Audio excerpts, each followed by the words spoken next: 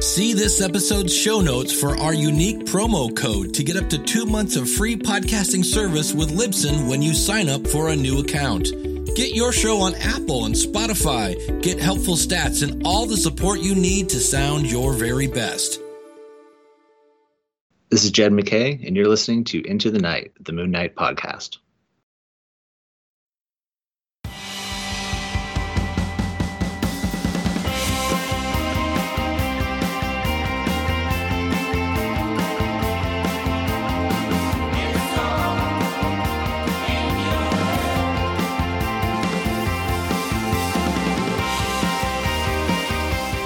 Yes, welcome back, loony listeners. You are listening to Into the Night, the Moon Knight podcast, episode 315, second one for 2023. You are with, of course, your High Priest of Khonshu, Rebecca. Hello, how are you? Morning. Good morning. Yeah, good evening. Rebecca's all discombobulated. I'm used to it being morning. It's now evening. Good evening. Very, very nice of you, Rebecca, to burn the midnight oil. But joining us also as well, we have a special guest, Lena. Welcome back to the show. Hello. Yeah, thank you. It's good to be here. Yeah, it's great, and have you back. Yeah, it's awesome, and I know that we've been going to and fro online, Lena, to get you on. Apologise for the late invitation and access. But that's how Uncle Ray rolls, so that's the way it goes. I'm going to start calling you Uncle Ray now. Oh, please don't. I don't know if it's the same ring as High Priest, but sure, we'll roll with it. Yes, and listeners, for those that aren't tuning in live stream, you would have heard just the voice there of returning creator, and it's great fun having him back, Jed McKay. Jed, welcome back to the show. Oh, thank you. Thank you for having me. It's always great to catch up and see what has been going on for the last 6 months or so. Yeah, it's crazy, isn't it? I feel, Jed, that since we've had the privilege of having you on a few times, I feel that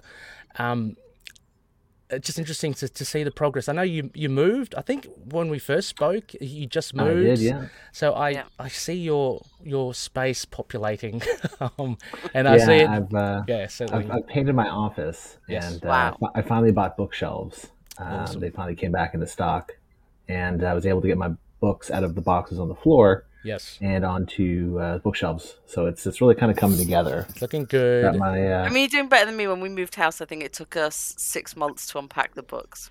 It was probably around that mark. Like, we moved almost a year ago now. And then we found an extra box of books. Like, when I thought I'd lost something, I was like, what where is that? And it's like, oh, look, there's some more boxes that we just shoved in a cupboard. Yeah. But so I got my chair there. My dog's having a sleep over there. Oh, nice. Have we asked the name of your dog, Jed? It's Juniper. Juniper. That's nice. Yeah. And I've had original art that's been sitting in my closet for years that I finally got up on the wall. Yes. So quite good. Viewers, we're getting an insight. Yeah, it's great. Yeah, it's all coming together. Awesome. Nice one.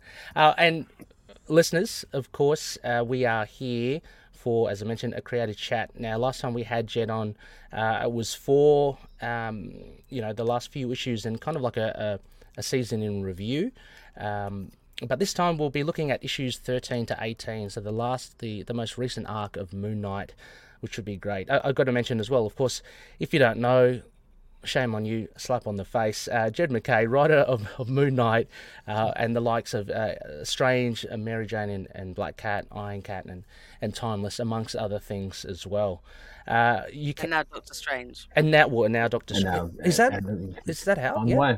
Oh, it's on the way. No, it's the last issue of Strange comes out, I think, next week. Okay. And then I think February we've got nothing, and then March Doctor Strange #1 comes out. Oh yeah. Oh baby, that's good. So it's just, Strange ending, Doctor Strange starting.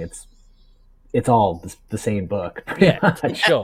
Just, with a different title and a slight shift in narrative focus. I sort of mention it for people who decide they only buy ones that say Doctor in front of it. That's right. I wanted to call Strange Doctor Strange. I think I originally had it called Doctor Strange, and I had Clea calling herself Doctor Strange. because in the first issue of Strange, Doom comes to take the mantle of Sorcerer Supreme, and I was going to have Clea say, "It's like, you know, if you call yourself a doctor, I can call myself a doctor too." Yeah. And it was extremely sassy, but eventually, like, no, we're just going to call it Strange. We don't want you jumping through hoops to justify this doctor thing. I'm like, no, it's quite easy. Yeah. Exactly. Doom never had the problem. Yeah, exactly. Don't mess with Doom. So yeah, if you want to hear Jed's other chats as well, it's on episode 241, 267 and 292 for Jed's. This one, Jed, again, in keeping with the theme, the Attack of Jed, I've named it. So Star Wars related. Extremely aggressive. For sure. Please don't view Jed as an aggressive person. I'm sure you're not. Just a quick one. As we've seen, we are live streaming. Hello, Mario Digicom. He sends his greetings. But also, geez, I haven't heard from Tommy, the man on the streets, for ages. That's what happens when we mix up the times we record. Yeah. And actually make it accessible to Americans. Yeah, that's right. I know. So Tommy says, hi, Ray, Rebecca, and Lena. Jed, thank you for sharing your art with the world. You've put out an impressive portfolio over the past few years. Thank you for contributing to ITK so often. Yeah, Jed, I mean, can't thank you enough. I mean, to be fair, me putting my own art in the world is how I make money, so it's not entirely altruistic. Well, that's fair. Look, don't ruin it, Jed. Don't ruin it. Just take the thing. Yeah, exactly. Of course, as well, just before we really dive into it, a big thank you to all the patroonies. Thank you so much for contributing and help prop up the show. Particular mention to top tier patroonies. Drew Toombs, Daniel Doing, Frank the Think Tank, and Odin Sword. And of course, CLZ Comics and Dreamland Comics, thank you as well. Yep, so let's shall we dive into it then, I guess? Let's do it. What we are going to look at, hopefully this is the right slide, that is, yep, so first issue, Moon Knight 13. So Night Feeders, this is. And so this is right off the back of that kind of finale in issue 12, Jed, and the appearance of Stephen Grant, which kind of got everyone rather happy. Yeah, old Steve saved the day a bit there. Yes. And Mark going to some dark places, and Moon Knight book, surely. Yeah. Soldier not doing too well there. And Reese being the human or vampiric. Man, that's going back. It's like, at that point in time, there was some debate as to whether or not Soldier was dead. Yeah, man, I totally forgot about that. Yeah. So this also, I'm writing 23 like today, so nice. I'm a little, wow. we're talking like 10 issues in the past now. Yeah, I know, right? I was thinking like, God, that's a lot. Seems like ages ago, but I mean, I guess 6 issues is a fair whack of time. Yeah. Well, because I remember writing 12 at my mother-in-law's place. I think we were there for like Christmas or something. Oh, was it for Christmas or like perhaps shortly after? But we were over there, and I had to do some work, so we were writing it in a guest room. But yeah, so I guess it's been about a year since I wrote that issue. Wow.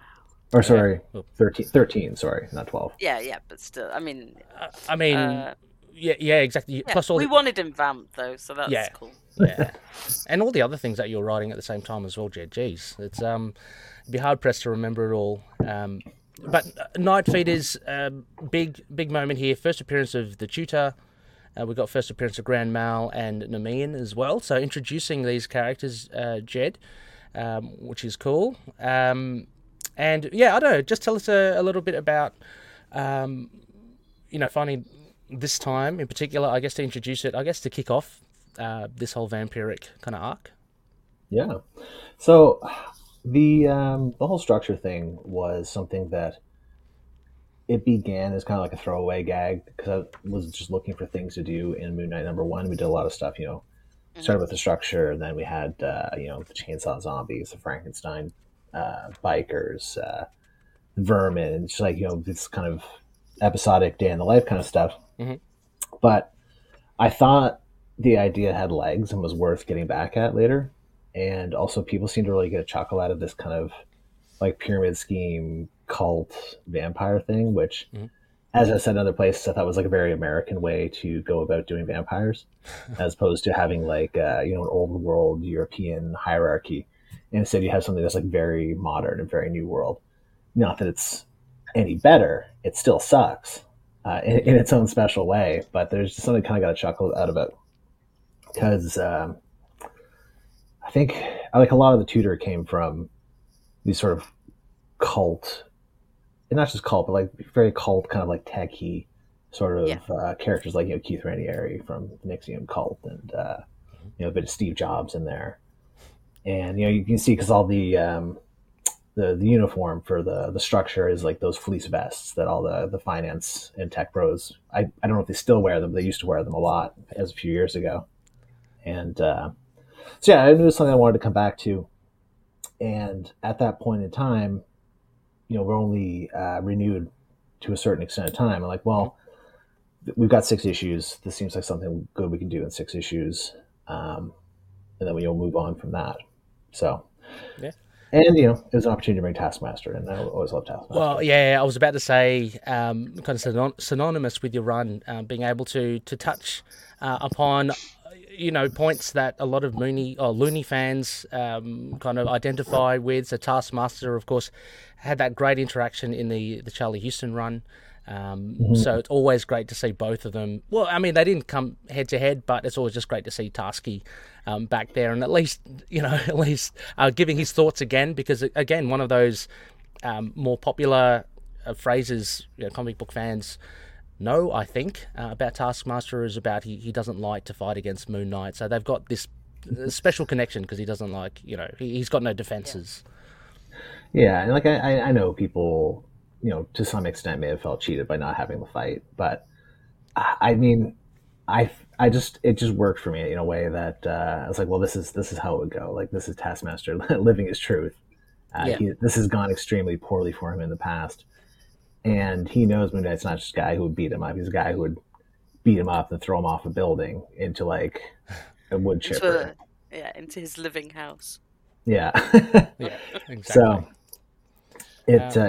So it felt right to me, and like I understand people want to fight. That's totally. I think it's sometimes nice to not be expected as well, or not. Like we always expect Tasky to fight. Yeah. So it's kind of nice to see like why he wouldn't, and it all makes sense, and it touches back on the older runs, and and it's like that's not really his purpose in the story anyway, because this is like your new jumping on point. So Taskmaster's purpose here is to big Moon Knight up and to perhaps a new reader who's like, I'm not going to read these first 12 issues, but I've heard about it and pick up issue 13. They know what they need to know about Moon Knight for the purposes of this story. Yeah. Coming from Taskmaster. Yeah. I love how Sabatini draws Taskmaster. I mean, the face is he does a great Taskmaster, doesn't he? Yeah. It's literally like a skull. So that's fantastic. Like a very gnarly skull. Yes. Yeah. Oh, yes. Yeah. Very. Yeah. But yeah, sassy skull. Sassy, slightly grisly. Elena, any thoughts on issue 13? I mean, I know you liked it as well. Yeah, mainly just that I was really happy to see Stephen back at the end of it, and I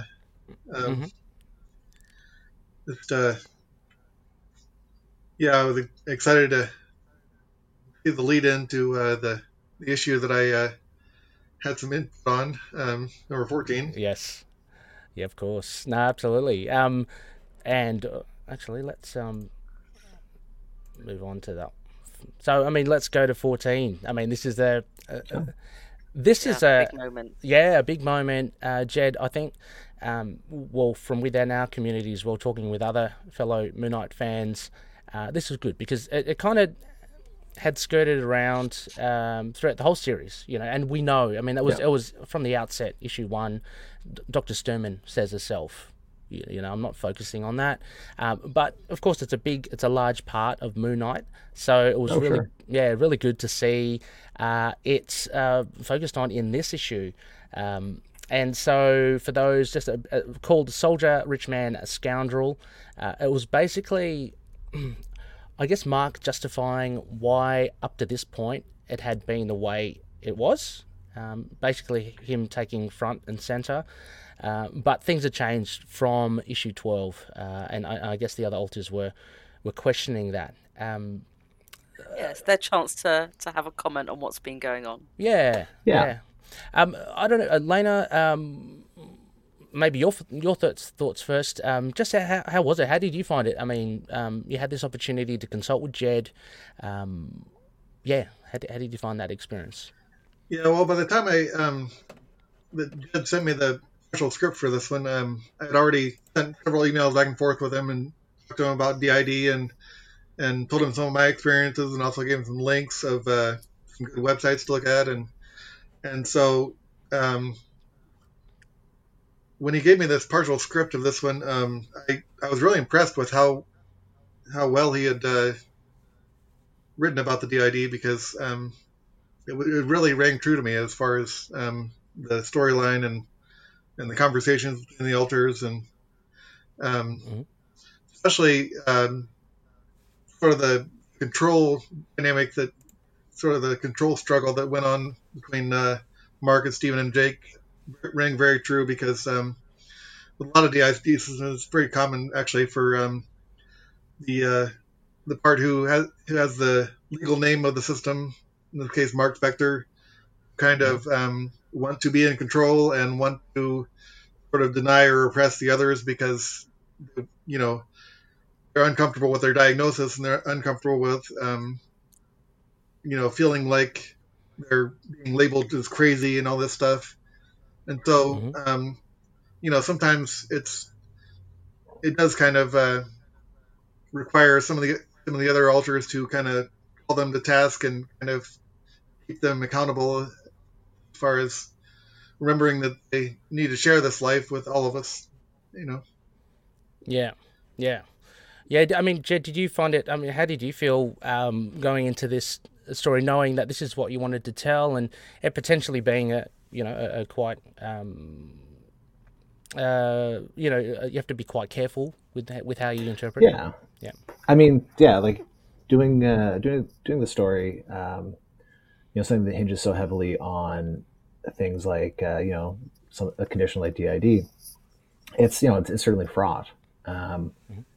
You look at any portrayal of DID through the history of media, and you can kind of see that I don't know if struggle is the right word, but sort of the attempts people have made at a story like that, and where often they've fallen very short. And again, this is not me shooting on other Moon Knight stories or anything. I'm talking about like just full stop, like in all media. So this is some of the reasons why it took so long to get into the DID stuff, in part because it's just storytelling, where it was something I wanted to hold on to a bit, to get people excited for it, to be people saying, where's Jake, where's Stephen, and holding that back till the next arc, just kind of it made sense narratively, especially as we're building up a situation that there's no explanation as to where Jake and Stephen have gone, or why they haven't been fronting or anything like that.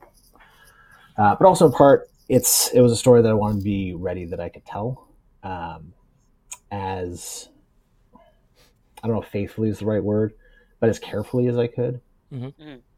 It being something I've had no firsthand experience with, and it being something that affects the lives of a lot of people, and people who are Moon Knight readers, because Moon Knight is like the DID superhero. Yeah. I was going to say that, because he's like if you had DID, that's the like I first started reading Moon Knight because someone said, "Here, he's Jewish. Read it." Yeah, and that's so you want to check it out, see how it's done. Yeah. So yeah, like I said, it was something that I wanted to approach as carefully as possible. In the same way that I wanted to approach Mark's Jewish identity as carefully as I could, or talking about Dr. Batter's, religious struggles and things like that, or religious and cultural kind of intersections. Yeah. Speaking with Lena was great. When she could do a sensitivity read on the script, which was kind of funny because the just out of confidentiality, I basically had to redact all the action in these pages with the fight. So it's just like captions, and then just I don't remember I put X's over them or just like completely deleted them. So like the Mindscape pages were intact, but yeah, the fight pages was largely blank except for dialogue. Yep, I love the portrayal of the Mindscape, I guess, pages. Again, Rebecca and I, we kind of laud Rochelle Rosenberg's colors and just such great work. Yeah, oh gosh, you must be astounded. Like each time you kind of get proofs back, just going, what the hell is this? You know, it's amazing stuff. Like, yeah, I'm always very upfront when I'm working on a book, and that I have no eye for color. Where someone will send me pages, and generally I can't really tell good from bad coloring a lot of the times. I don't know why. It's not like I'm colorblind or anything. It's just I just don't have an eye for it. Yeah. But Rochelle's stuff on this book is so like characteristic of it. Like it's such a big part of what this book looks like. That it just stands out. Oh yeah, it certainly has, I guess, established just a definite tone to it than many other titles that I'm reading at the moment. It's great because when you dive into it, you kind of know what you're going to get. You're in this particular world. It's really good. It's just part of the visual vocabulary of the book, Yeah. So interspersed with the Mindscape scenes, of course, just a recap for 14.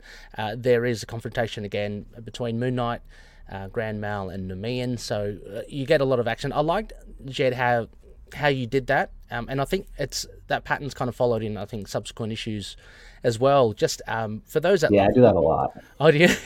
Someone who loves their action. Well, it's because I get bored writing the same scene for a long period of time, and also I worry that other people get bored with it. So I do a lot of cutting back and forth just to keep both myself interested and hopefully the reader.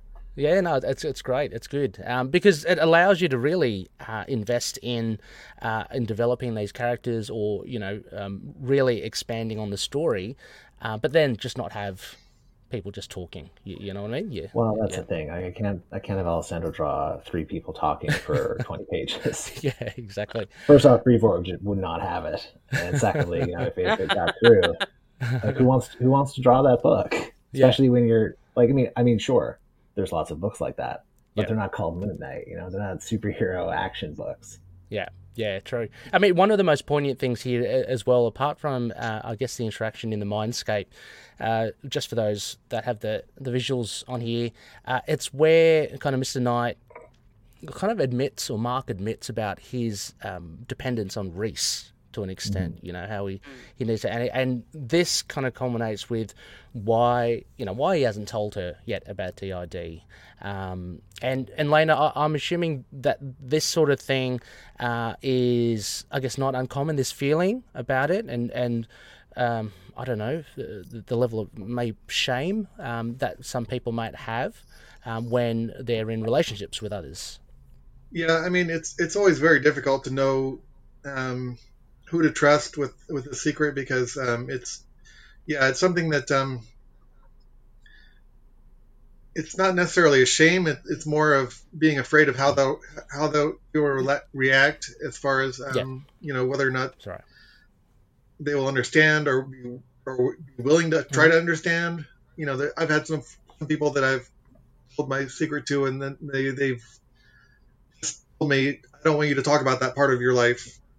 And so and that's very difficult when that sort of thing happens. So I'm very careful about who I tell, and like talk about it online, but we use pseudonyms and no, it's great, and I think it's very touching here as well, because Reese has become quite a liked character, Jed. I think it's fair to say. Loved. Okay. I was trying. Loved character. No. Adored. Bump that up, right? Yeah. I'm really loving the relationship between her and Mark. You mentioned also, Jed, about like building up to this kind of scenario where the alters are kind of talking to each other. There's also, I mean, we haven't lost the fact of, original support cast of Moon Knight as well, because that was easy for people to probably at the outset to go, okay, well, what's happening to such and such, Frenchie or Marlene, and I liked how that was touched upon to let us know. But for the most part, again, I think I've mentioned this before, I don't think many people really minded that because of the strength of these support characters that have been built up. So. Well, except for the guy who tweets me the same demand every couple weeks. Oh, but was it? I mean, that seems in and of itself fairly mild compared to what some tweets have been. Yeah. Is that sure. Is that Is that Russell? Jed, is that Russell? Oh. Russell, stop it, okay? Stop it. Russell would be like, let's hear about Zodiac's back, Russell. Yeah. You can pause for a while. Yeah, well, I put Man Mountain Marco in a book. Yeah, exactly, right? Exactly. Okay. That's it. Yeah, done. But yeah, a great issue here. And we get a little snippet into, I guess it's the lead up. Or have I jumped to? Oh, yeah, the lead up to issue 15. I'm alluding to, to Jake and in the bar. And again, we'll get another introduction to a really interesting character, only slightly introduced. Jed, I'm hoping that she gets fleshed out. But we'll go to issue 15. So is this the bartender? Yeah, Naomi. Awesome. Oh, yeah. I didn't realize she had followers. Oh, I don't know. Might be just me, but but no, I think it's I think she's great. It's like another one. Hooray! That's just I don't know. Are you going to start a podcast for her too, Ray? I might well. Don't tempt him. So issue 15, Moonlighting. So again, we get first appearances. Naomi, the barkeep, Big Claude Peters. Jed, why? I got to ask, why the double E? Is it South African, Dutch origin? It's Belgian, isn't it? Belgian. Sorry. Oh, he's mentioned it's Belgian. Yeah. Because he's Belgian. Lockley keeps calling him French. Yeah. A nice little Poirot. Yeah. Which I mean, like I know it sounds Dutch. It sounds Dutch to me. I think I just Googled Belgian last names. Yeah. Okay. Murray. Marvel characters have fans. Yes. Yeah. Exactly. Every Marvel character. Yes. Absolutely. That's true. That's true. I mean, Jedge is 8-ball. We know that. So. We got. I mean, if you've been following me on Twitter, we got some prime 8-ball content coming up. Yes, we've. It's been noted. So 15 as well. We're getting a step closer. I mean, so Moon Knight's kind of tracking. The vampires, and we get the first appearance of Naomi and Big Claude Peters, which also really interesting. But we get a bit more of a background on Nemean and Grand Mal, so a bit more fleshing out as to what their deal is. But of course, as well, going back to some sessions with Dr. Sturman, and in this particular case, following up from issue 14, the reason why. Moon Knight's now asking her, why don't we ever touch upon DID? So I liked how that was kind of approached as well. But Jed, this. Oh, I'm just looking at this, Rebecca. There's the hairstylist as well. Oh, the famous haircut as well. Yeah. People were wild for that, just banging knife and fork on table. I just felt really bad that in previous issues we've been like, oh, his hair's looking a bit shaggy now. I'm like, just saying, what am I? And then for it to be like, oh, okay, his hair was looking a bit shaggy. Wait, there's a point to that. There is a reason. Yeah. And of course, the first appearance of Michael, the barber. Yeah. Well, I mean. Not wanting to put you in a corner here, Jed, will we see Michael again? It'll be interesting. I don't know. See, I like Michael because he's a barber and he was also a Marine, which I find kind of funny. Yeah. It's a great mix. Yeah. Maybe for a holiday, especially if you're going to be dealing with superheroes' hair. Yeah, exactly. He knows what needs to be done.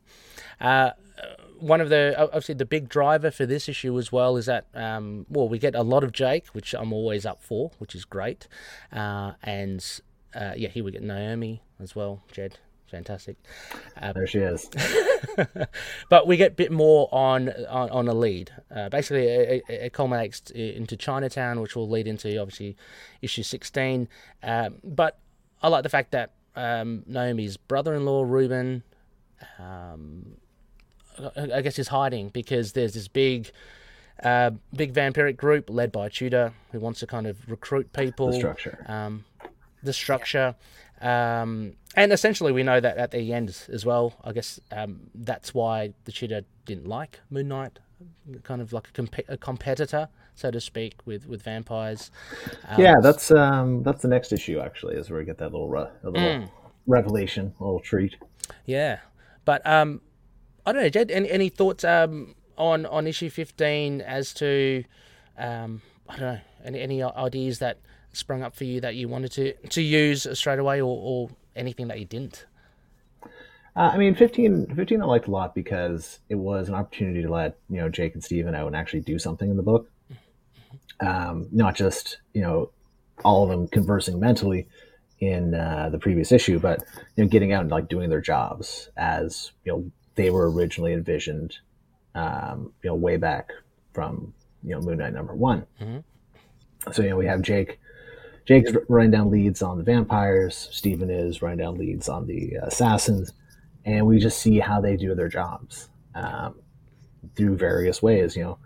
Jake goes and talks to people in a scummy bar. Steven pays people off at an incredibly expensive bar. Mm-hmm. Jake's out there pounding the pavement. Steven hires someone to do the job for him.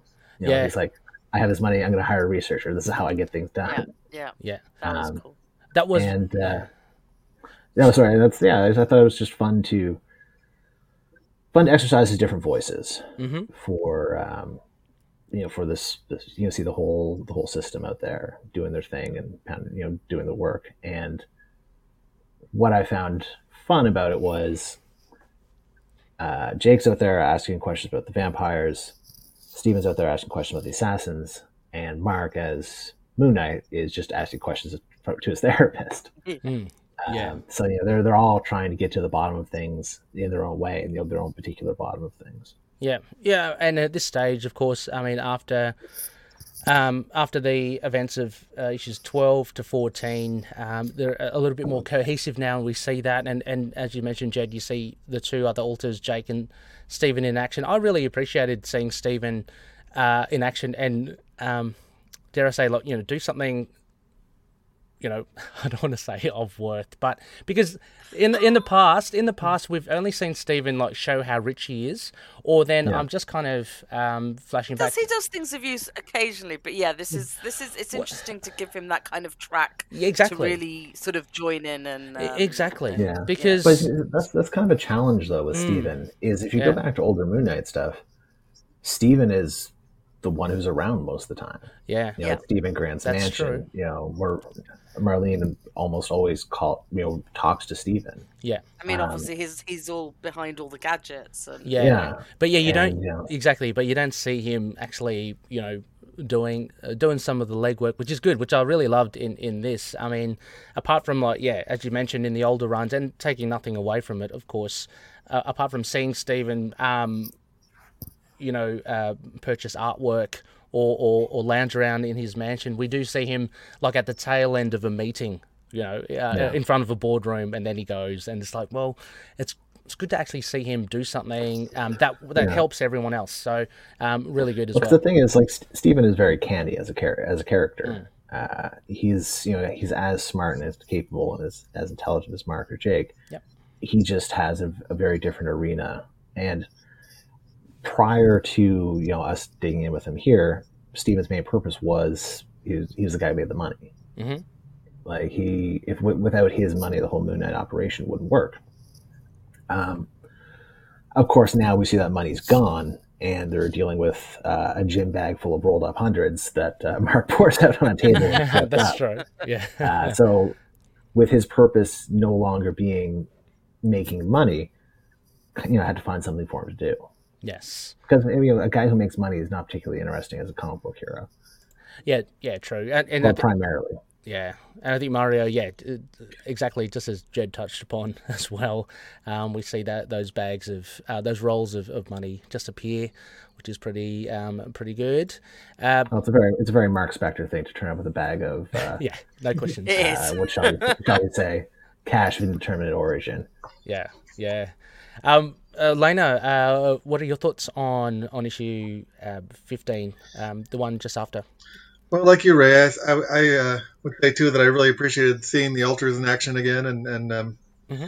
and especially I really appreciated seeing Jake get back to his roots as far as how he used to be as a character, as opposed to like in recent years he's been kind of portrayed as extremely violent and chaotic, and like in the Max Bemis run especially, and also in the in credit scene of the Disney Plus show, he was kind of portrayed as the most violent one and everything, and Mm-hmm. and me, it actually makes a lot more sense for Mark to be the most violent one of the three, because he's the one that has the history of the mercenary, and Yeah, I mean that's I mean I've said before that's kind of my pole star as far as looking at the relationship of the alters, where Stephen Grant makes money, Jake Lockley makes friends, Mark Spector makes bodies. Um, it's basically a guy in the hot dog suit of like Mark Spector's face saying we're all trying to find the evil alter. It's like, well, actually it's Mark. Yeah. Mm. Yeah, definitely. Yes, so just And as we going see, through- Mark still has his uses there in that last page. Yeah, I mean, yeah. Sometimes you Yeah. just need to punch someone. Oh, And there's something I find very funny about Jake getting into trouble, then needing Mark to get him out of it. I think peeling off the Peel- moustache yeah. was the Yeah. sheer moment. I loved Yeah. I love the I mean, I love the fake mustache. We all love it's, it. it's fantastic. There's a scene later on where Reese has to speak to Jake on the phone, and you see Mark take off his mask and then put on the mustache. Yeah, you can't go wrong with that.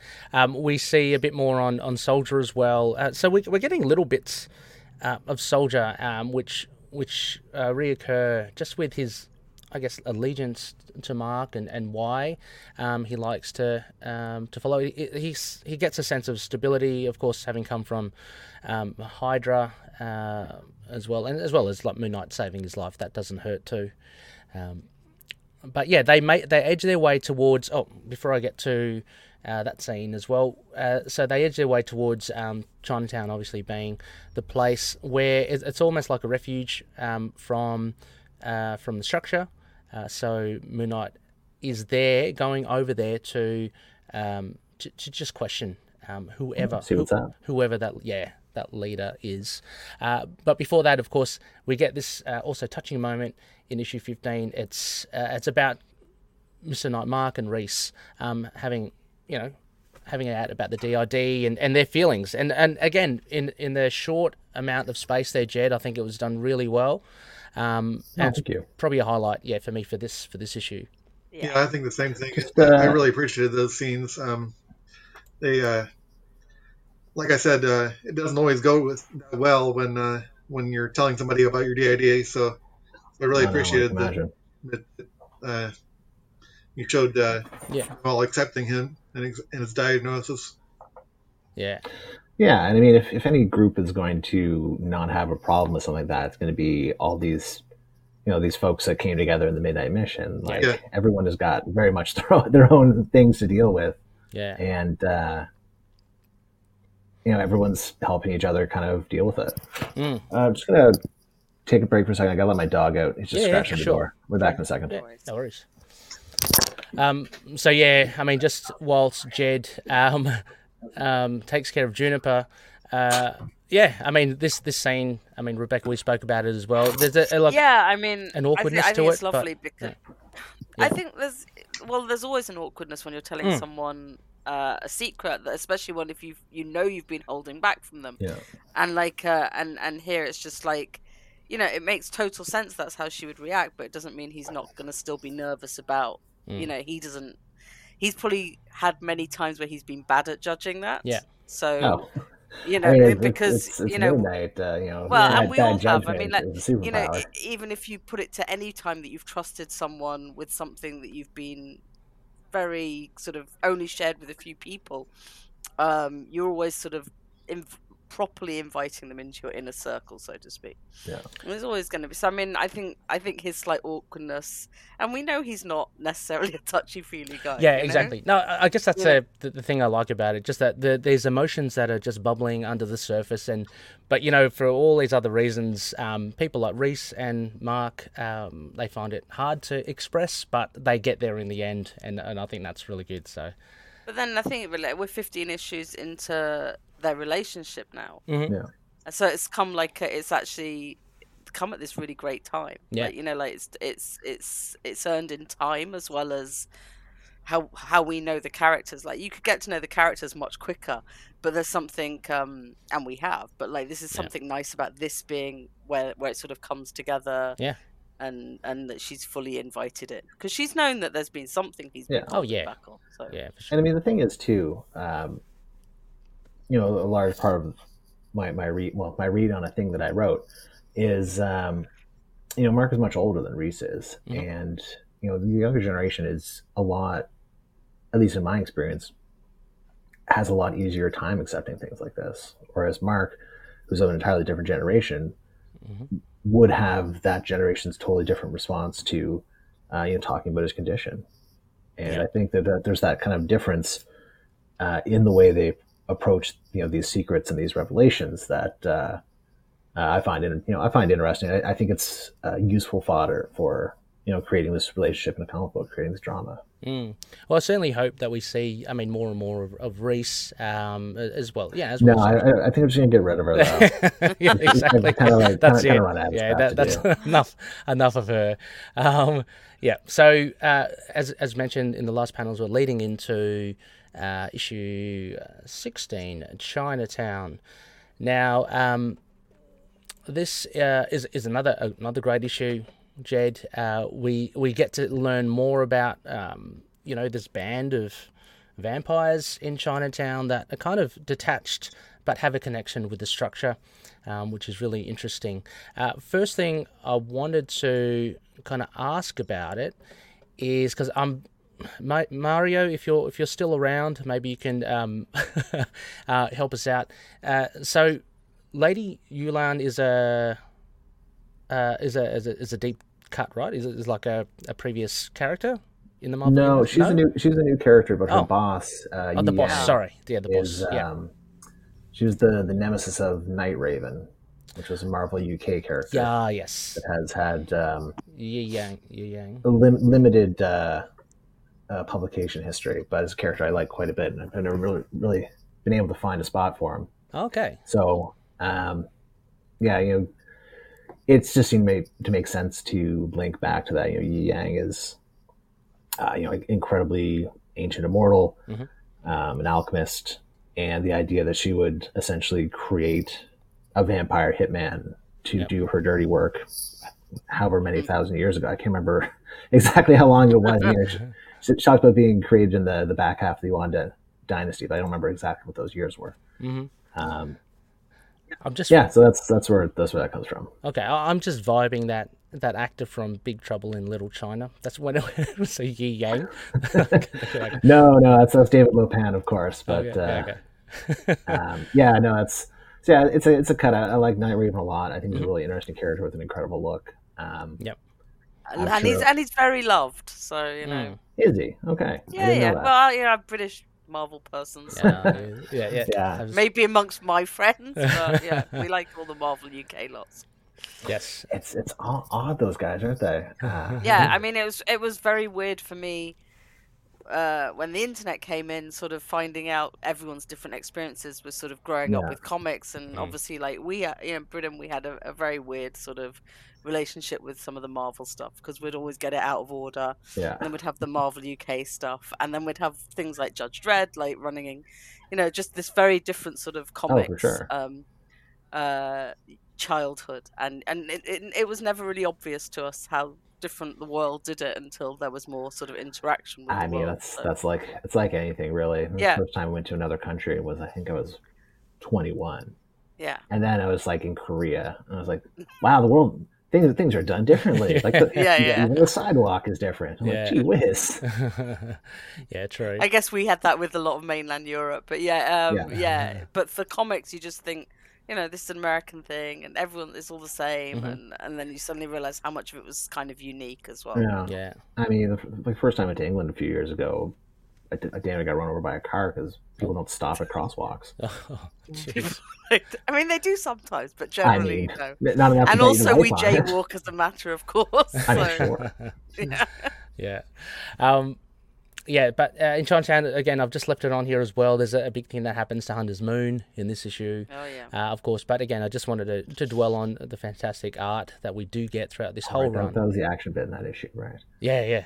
Again, you're back and forth Yeah, action exposition cuts. yeah, yeah. But it works. It does I mean, work. So, I mean, Oh, you yeah. know what?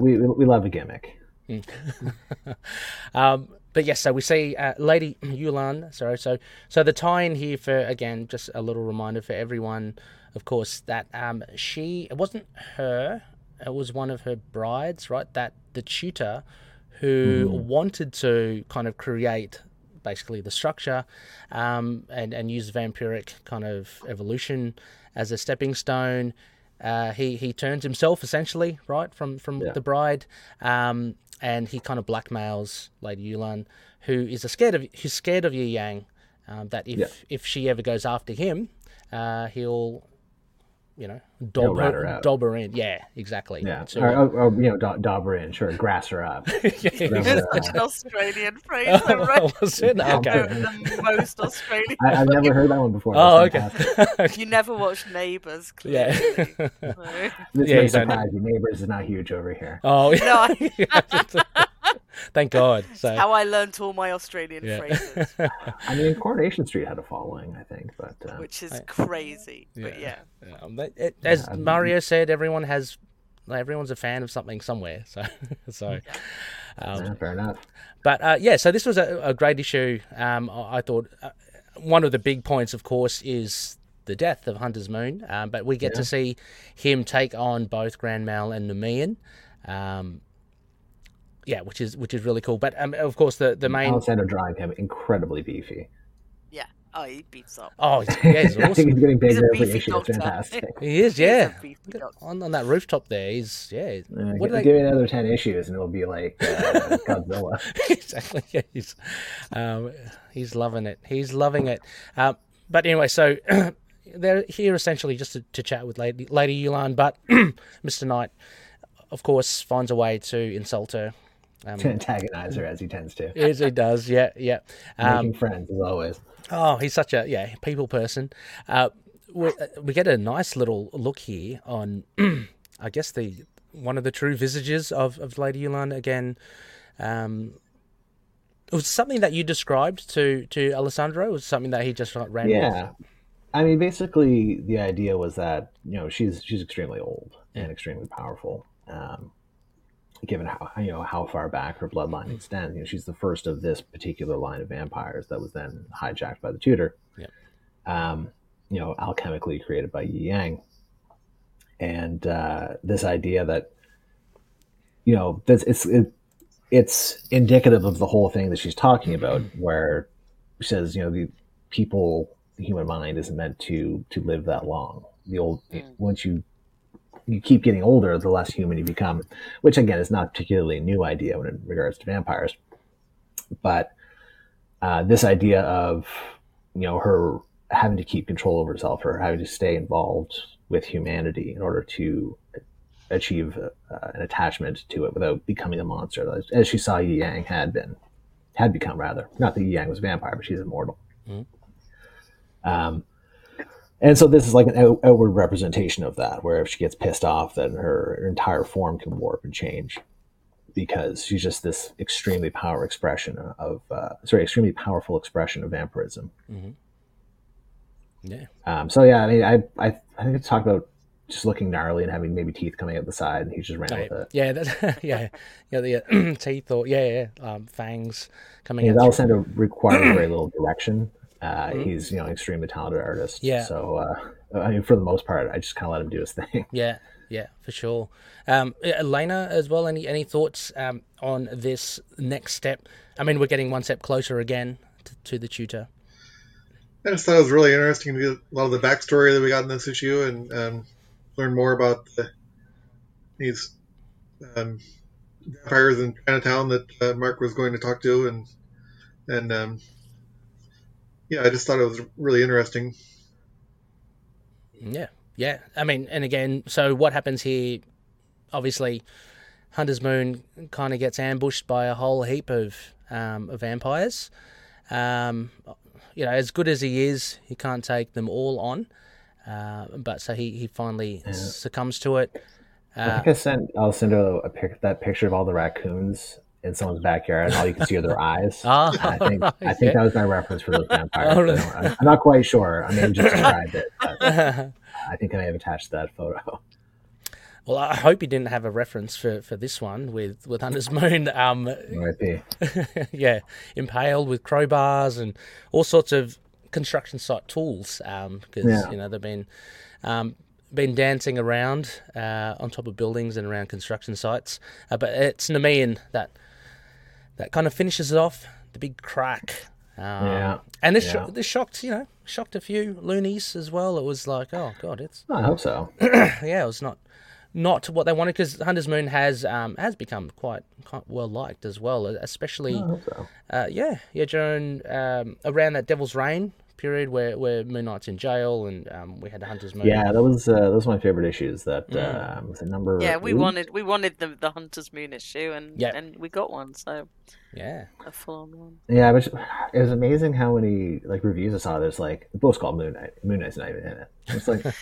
You ever read comic books before? Yeah, I know, exactly. And then on the other side, there's people calling for Hunter's Moon minis and things like that. So I know. So you're always gonna get that. No, I think it was good. It was quite funny. I think before that issue had come out, I had posted a panel from the annual of Moon Knight and Hunter's Moon driving in a car because I really liked it. I think it was Federico did such great work on that issue. I was really hyped about when he sent me the art. And then almost immediately after, I was like, shit, we're killing Hunter's Moon in this issue. That is not something I need to be showing people, that he and Moon Knight are driving around in a Cadillac shortly afterwards. Yeah, exactly. So then that prompted me to put another Reese reading order image up there of this the annual happens between issues. Yeah. Oh, that's right. Yeah. I was like, man, I got to really cover my ass on this one. I think I was talking to Federico. I'm like, yeah, if you're posting previews from your annual, don't post any of the Hunter's Moon in it. Yeah. He's like, oh yeah, that makes sense because he dies. I'm like, yeah, it does make sense, doesn't it? I guess it makes sense if you're not a stupid asshole like myself. And then we'll get to the annual, of course, as well. That was starved of annuals there, Jed. And I spoke to Rebecca last episode. We were kind of having a bit of a giggle. I think the last time we had you on, I think we touched upon annuals, but you kept such a good poker face. Very coy. Yeah, very coy. That was good. Don't invite Jed to poker. He'll win. Actually, I'm trying to think if I was. Yeah, no, I would have been working on it by then. So because I can only assume because it was it was not that long after. But moving on to issue 17 now, Home Game.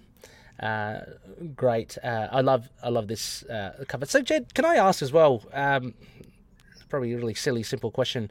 Covers, right? They done way before. They're done way before the stories are completed and stuff, or not necessarily. I think maybe they're done. I mean, I don't really know. Oftentimes, I don't see the cover until it's attached to the PDF that I'm doing the lettering draft in. Okay. So I'm not. I mean, the whole cover process is kind of largely outside of anything I'm doing. Okay.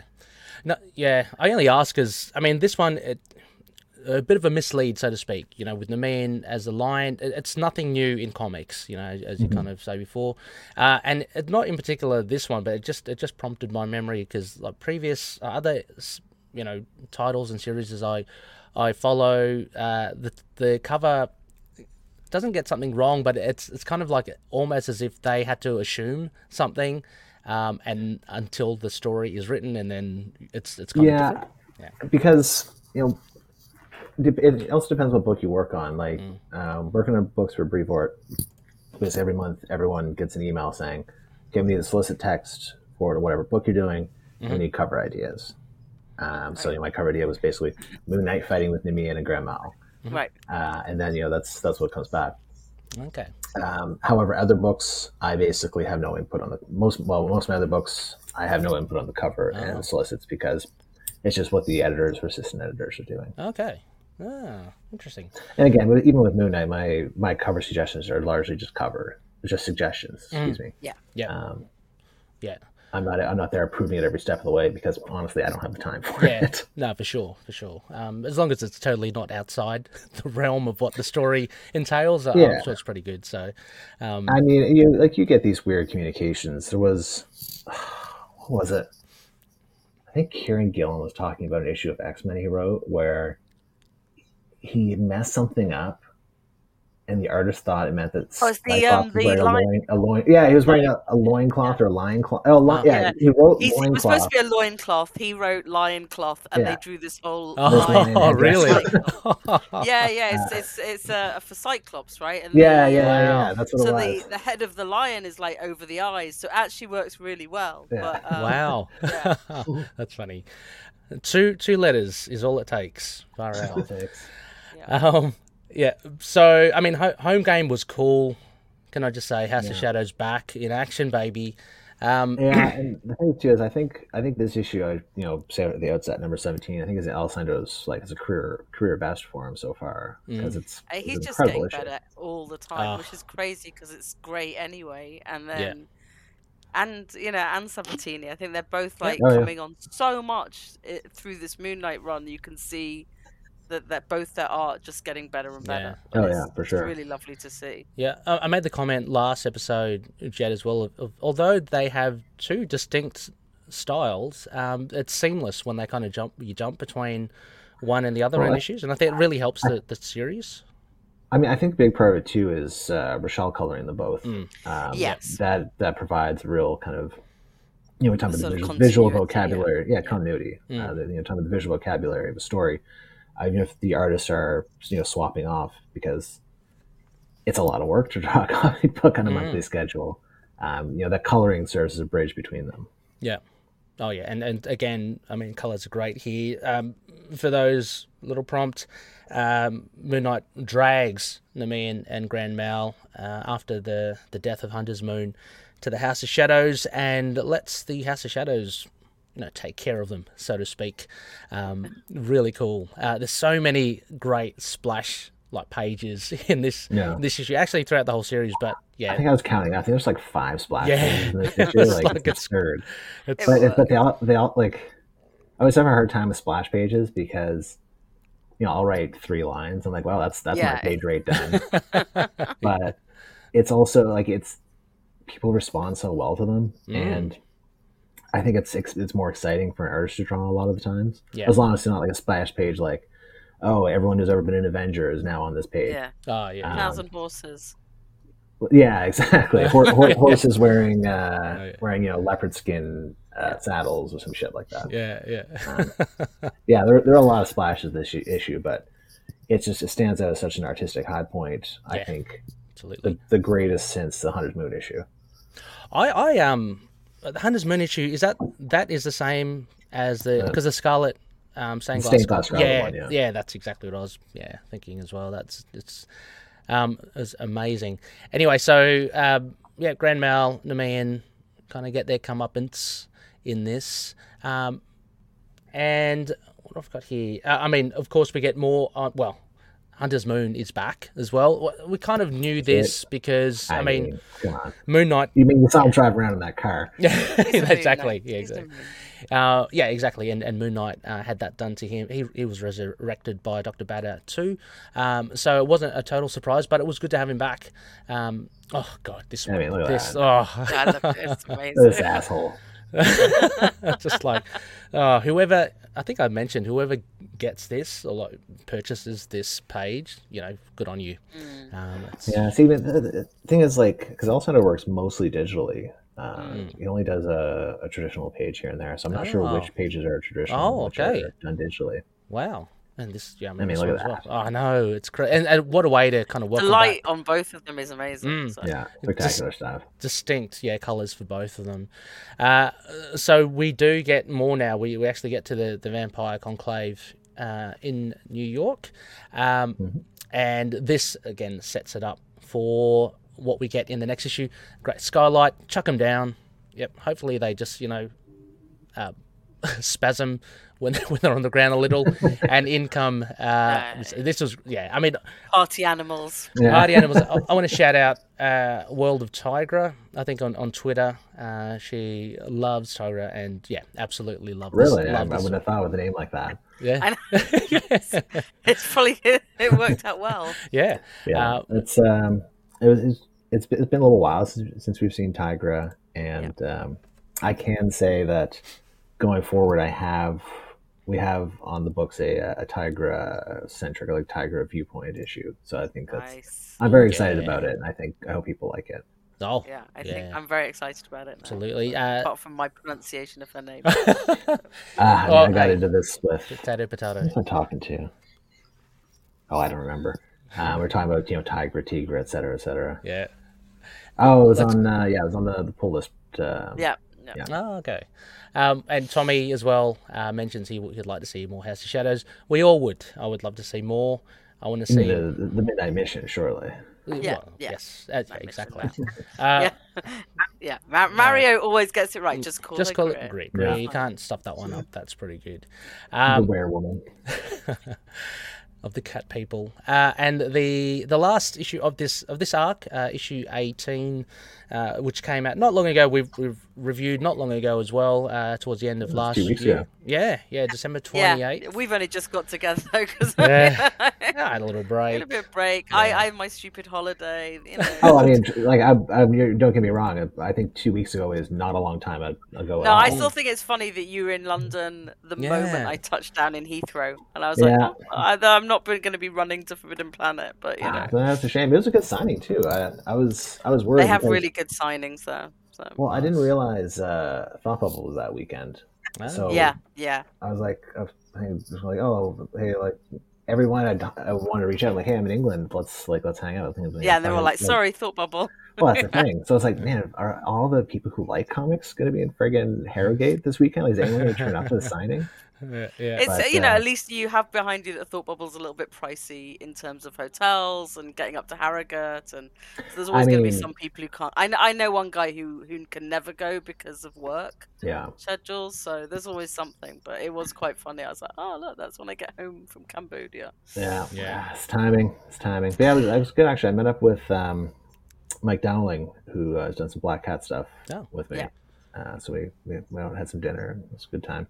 I was about to ask, Jed, is there like a green room that all the creators get together in behind the scenes of... At a show? Yeah. Usually I think. It's just kind of like a little... Usually the place is like some water and some snacks and whatnot. Someone demands... The green room is called the bar where we go after the show. Fair enough. It's nice. Give each other COVID. Oh, for sure. Oh, and also, I just got reminded as well, Jed, Rebecca and I were speculating. Ray was speculating. Rebecca was speculating. I had nothing in I was speaking to another podcaster, and he mentioned, because he had a chat with you too, Ethan. He mentioned that you're quite tall, so we were having some bets as to how tall you are, Jed. I hope this is not overstepping the mark. No, it's fine. I did say, I'm 6'5".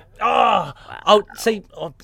Before you, which is like what, 100? Well, 192, 195 centimeters, something like that. That's the main. So before you were about to say that, Jed, Rebecca, I want to put it on record now, because we did say 6'2", right, 190, but then Noel had said, he pips you. He's 6'3", right, but so I was going to suggest, I'm going to go flat out and say 6'5".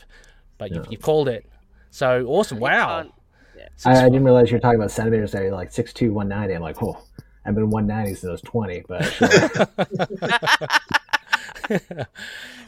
Pounds, not so what's 6'5" in centimeters? Do you know? 195, I think. Something like that. Yeah, jeez. I don't remember. I did the math once, but I can never remember it. I think Mario said about the 6. I think it's because I said I knew somebody at university who was 6'7". And 6'7", was like, I think it'd be a bit he much. was the tallest person in the Jewish Society, and I was the shortest person in the Jewish Society, and we ended up in this car together going to this other Jewish Society, and it was very weird when they stopped up because they literally said, "Did you send us your tallest and shortest?" It's one of the reasons I don't travel as much. It's just I find it extremely uncomfortable to fit in an airplane. First unless class. got emergency exit. First class. Just... Well, we'll see. We'll see how that shakes out. You have to fly enough to get the bonus points to do that. Oh yes, So. yes. And not that I ever have. I try to get the emergency exit seating. Yes, flying over to England was a nightmare. I'm always so short that I'm just like, oh, there's legroom issues. Yeah, this is wonderful. Well, that's the thing. Like, I was flying with my wife, and seats. she's not particularly tall, and I was eating my meal like a Tyrannosaurus. So on the way back, we're just like, you know what? It's an extra $200 to go to the emergency exit. It's worth it for an 8-hour flight just to not feel like dying by the end of it. Yeah, God. Well, no, there you go. I mean, loonies, if you were wondering from Rebecca's speculation last episode. There you go.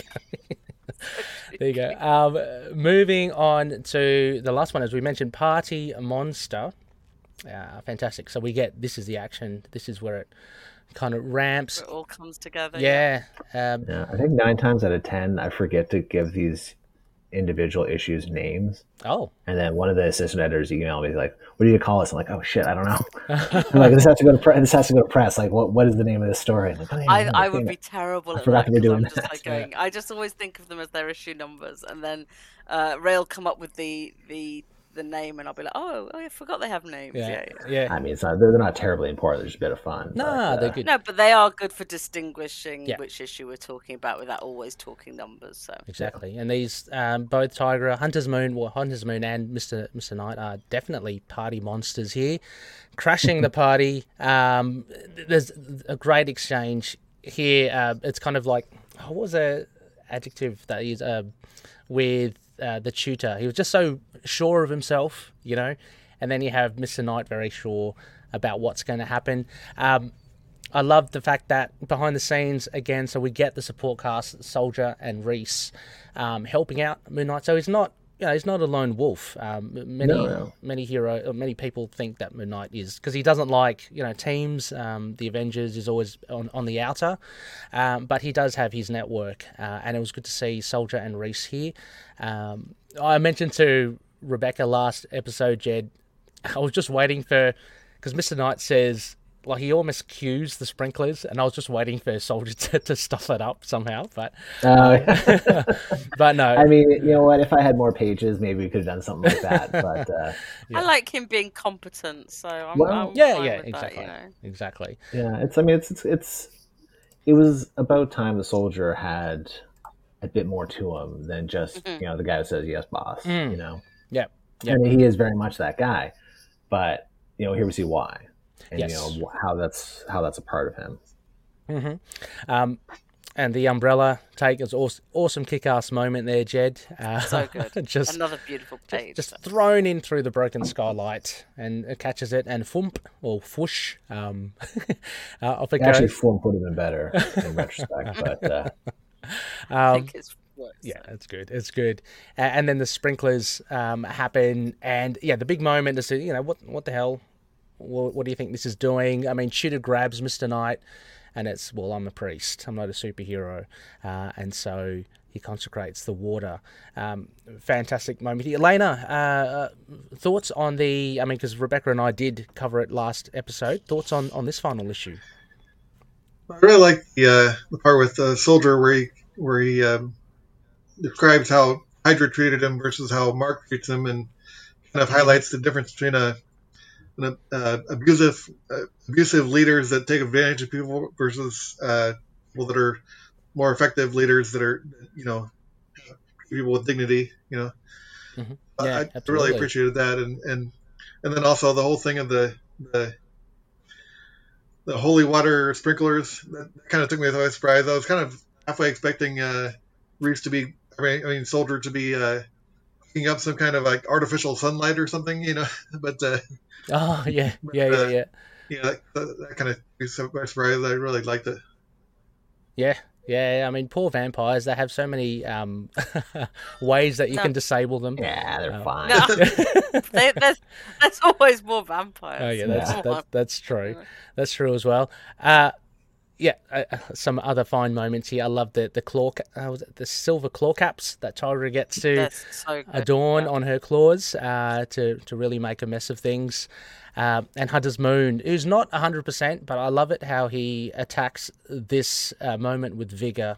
I mean, we know he doesn't like vampires, so maybe a bit of a therapeutic, therapeutic level. Yeah, so this is the second time he's been murdered by vampires. Like, he's got some things he needs to work through. He's got some issues there, but a fantastic kind of end to it. We don't see it; it's kind of off panel, but the demise of the tutor as well, who kind of backtracks and wants to, look, I can work for you. I can make things happen. Weasel. He's a weasel. Yeah.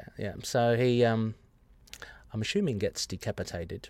We had a lot of fun chatting as well, Jed, just about this Renfield-like character, just because of the TV show or it's a movie coming out? Film's coming out. Nick Cage. The trailer had just released, I think, around when the comic came out, so it was quite funny. Yeah. Just after, maybe. And again, Sabatini doesn't want to be outdone by Cappuccio, so he chucks in a fair few splashes. Some great, dramatic splash stuff. Yeah. Not as chunky as Alessandro's. It's a bit more live. He has just come back to life. No, that's true. Yeah, true. Yeah. burn those calories. Maybe that's the diet, the death diet. Since he got, for sure. But no, fantastic. So such a great roundup, Jed, this arc. Now, again, I'm just kind of lost as to what I can ask, maybe or not. Moving forward, we know we'll get to the annual. Don't worry as well. I haven't forgotten about that. But next cover, Commodore Planet. Oh, sorry, one of the other big things, Plesko, Rebecca, Plesko in this. Yeah. And Zodiac back, Yeah, and Zodiac as well. But Plesko, Plesko was the bigger.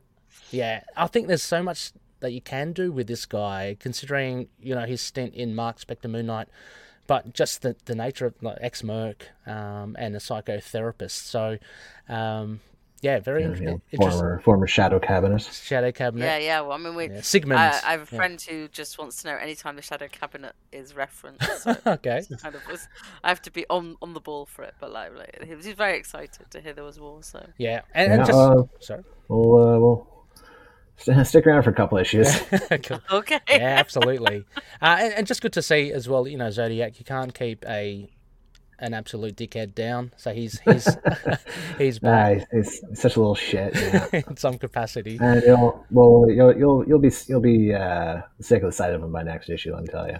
Yeah. Oh, well, no. Well, I love him. This is great. So that rounded out the arc. I don't know, Jed, any thoughts on I mean, just I guess personally self-critiquing. How did you find the arc? Was it everything that you wanted to flesh out for this run? Yeah, on the whole, I think it was it was successful. It did what I wanted to do. Yep. It's always tough coming up with the next arc after a big debut arc, like the whole 12 issue Zodiac thing. 12 issues, 12 Sons of Zodiac. Anyways, I would have clever. I should have had each issue have its own Zodiac sign.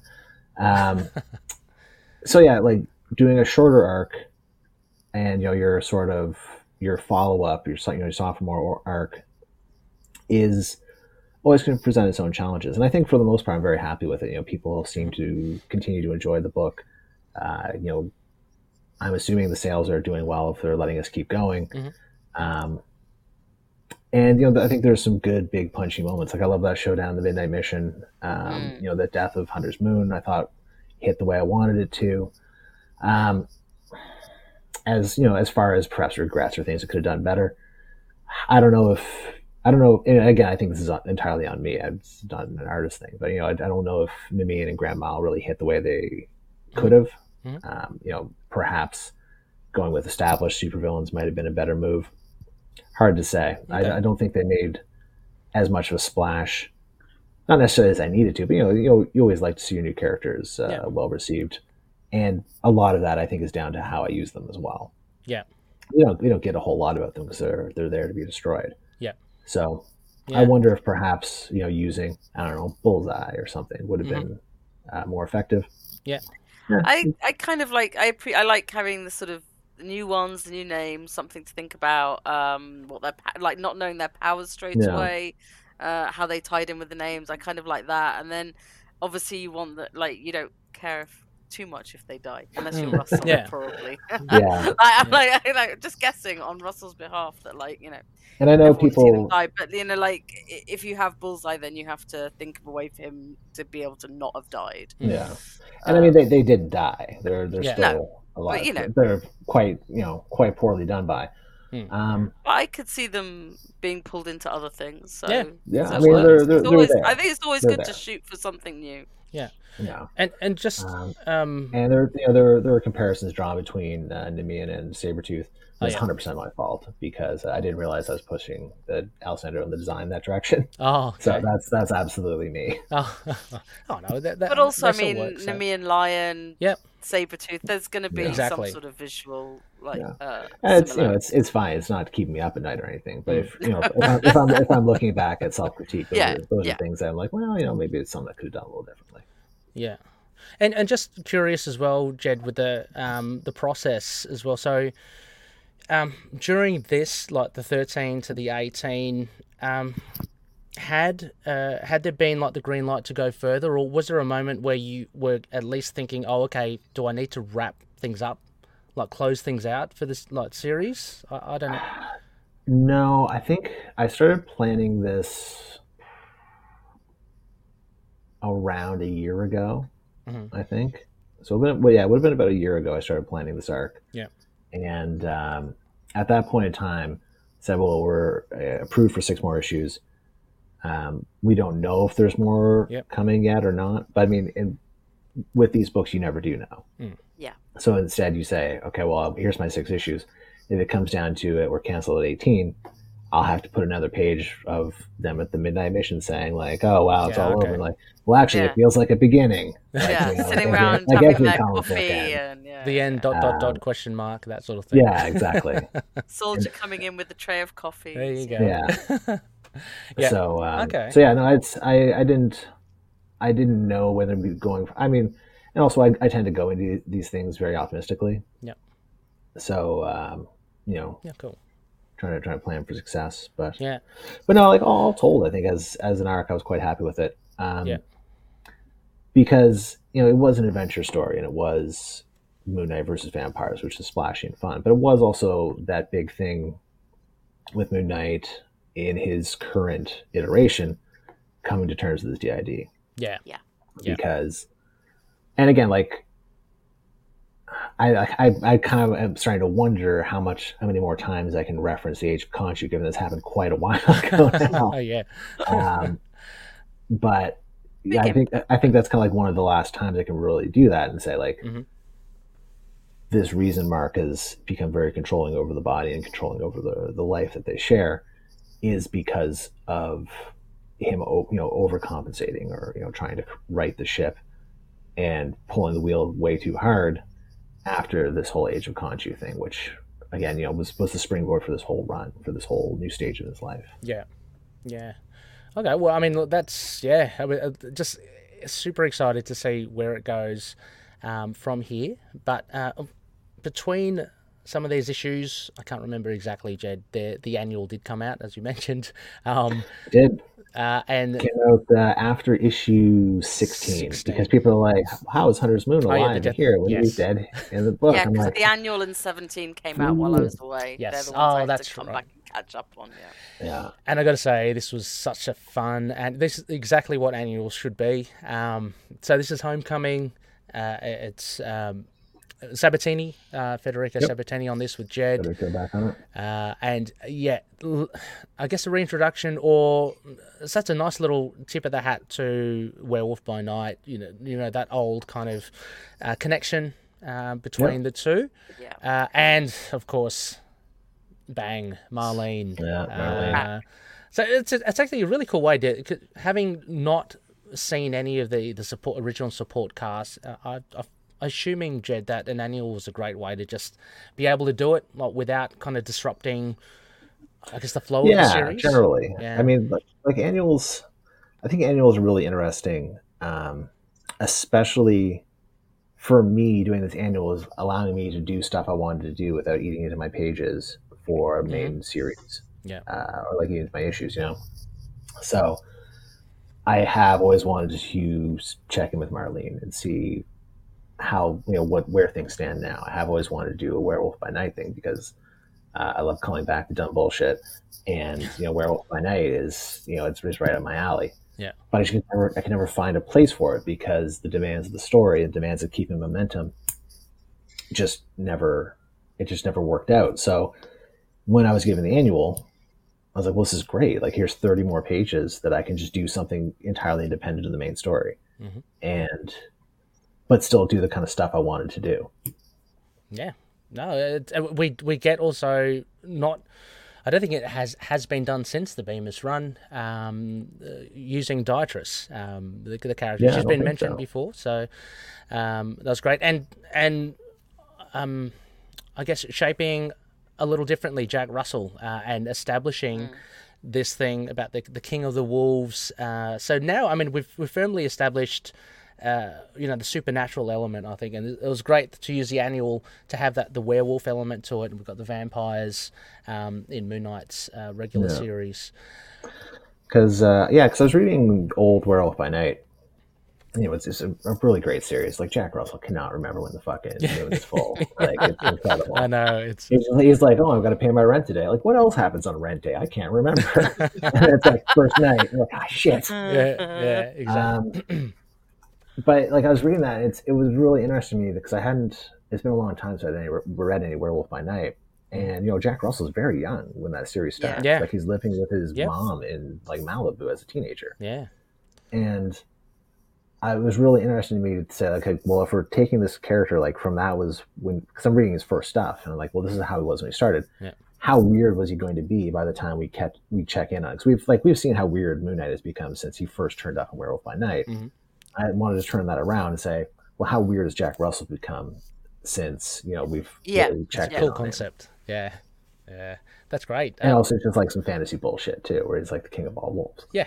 So wanted him to have a title to contrast with the Fist of Khonshu. Mm-hmm. Yeah, and it's good as well. I mean, I think you have written Diatress so well. I reckon Max Bemis would be loving it. I just loved her. I hope so. Yeah, I think she's a great character and a great addition. Yeah, yeah. But also, not a character I can bring in all the time. Mm-hmm. But one I was really happy to bring in on this issue. Yeah.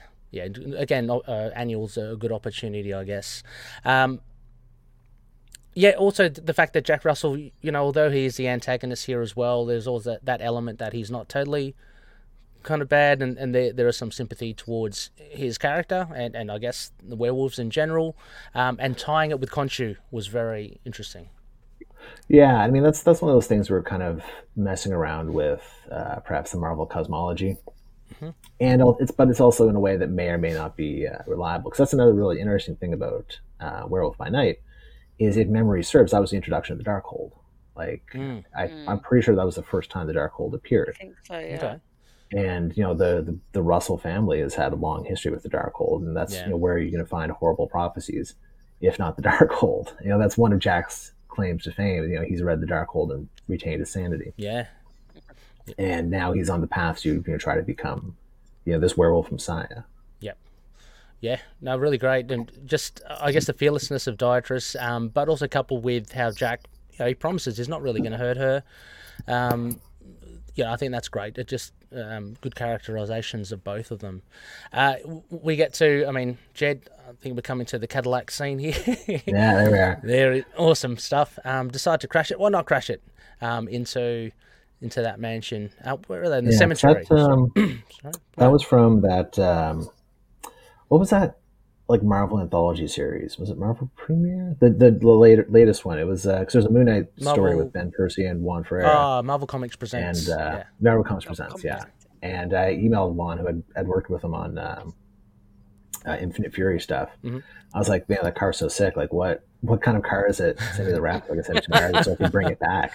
Nice. And so he sent me like a proper, like, when a writer picks out reference, it's like a picture of a car, but it's like halfway behind a fence or something. Yeah. When an artist sends reference, it's like front, sides, top, wow, inside. That's so cool. Yeah, no, it's really good. Good moment here. Hunter's Moon, of course, as well. Looking very much alive. And what happens between issue 15 and 16? Right? Yeah, that's true. exactly. That's true. I saw it on the internet, and therefore it must be true. Well, actually, no. I mean, we should be looking at Hunter's Moon with a bit of pity, going, the poor bastard doesn't know what's coming. But yeah, Silverware to get rid of. There are two main, I guess, acolytes to Jack Russell. They're the only ones that kind of follow him, but that leaves Hunter's Moon and Moon Knight to face off. Marlene, I forgot to mention, so Marlene does come back So to... Hunter's Moon faces off with Marlene.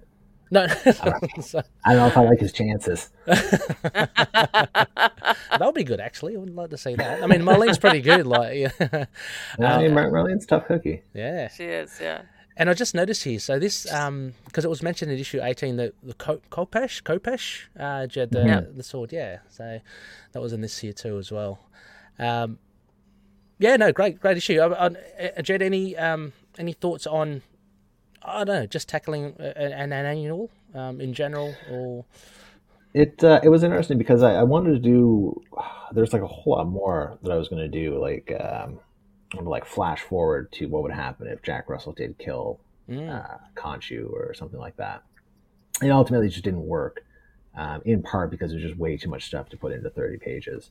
Yeah. But I often get very ambitious when I'm coming up, like, and then I'll put this in, and then there'll be this storyline, and then the reality kind of sets in. I'm like, well, 30 pages is 50% more than I usually get, but you know, I'm not doing an original graphic novel here, so I need to rein it in. But no, for the most part, I'm very happy with how it turned out. That was great, yeah. I think I would imagine there's probably some mixed reactions to Jack and his actions, but I mean, I stand by it. I think he's a character who's very linked with Moon Knight and very similar in a lot of ways. Yeah. And as, you know, par for the course for Moon Knight and Moon Knight related character, fucking up is just kind of what happens a lot. Yeah, exactly. No, I just think that the play between them and just what you've done to integrate, to build on established themes in Moon Knight is really great, you know, with Werewolf by Night, and now the tying in with Khonshu. I like the dynamic now of Hunter's Moon, the very much a new character. Now that interaction with Diatrus as well, you know, so from a past run. I think it's just really well put together. Absolutely. One of the highlights, I think, for me, as far as annuals, basically Moon Knight, one and done Moon Knight stories as well. It was just really well told. Thank you. I loved how Diatrus basically is the one that stops the fight. It just goes, come on, guys, don't be bloody idiots. Yeah, Can we I mean, I don't know if it came across, but obviously she was in no real danger there. No. Like she ginned that up with Hunter's Moon. Yes, yeah. But just a line, you can't kill people in front of me, Dad.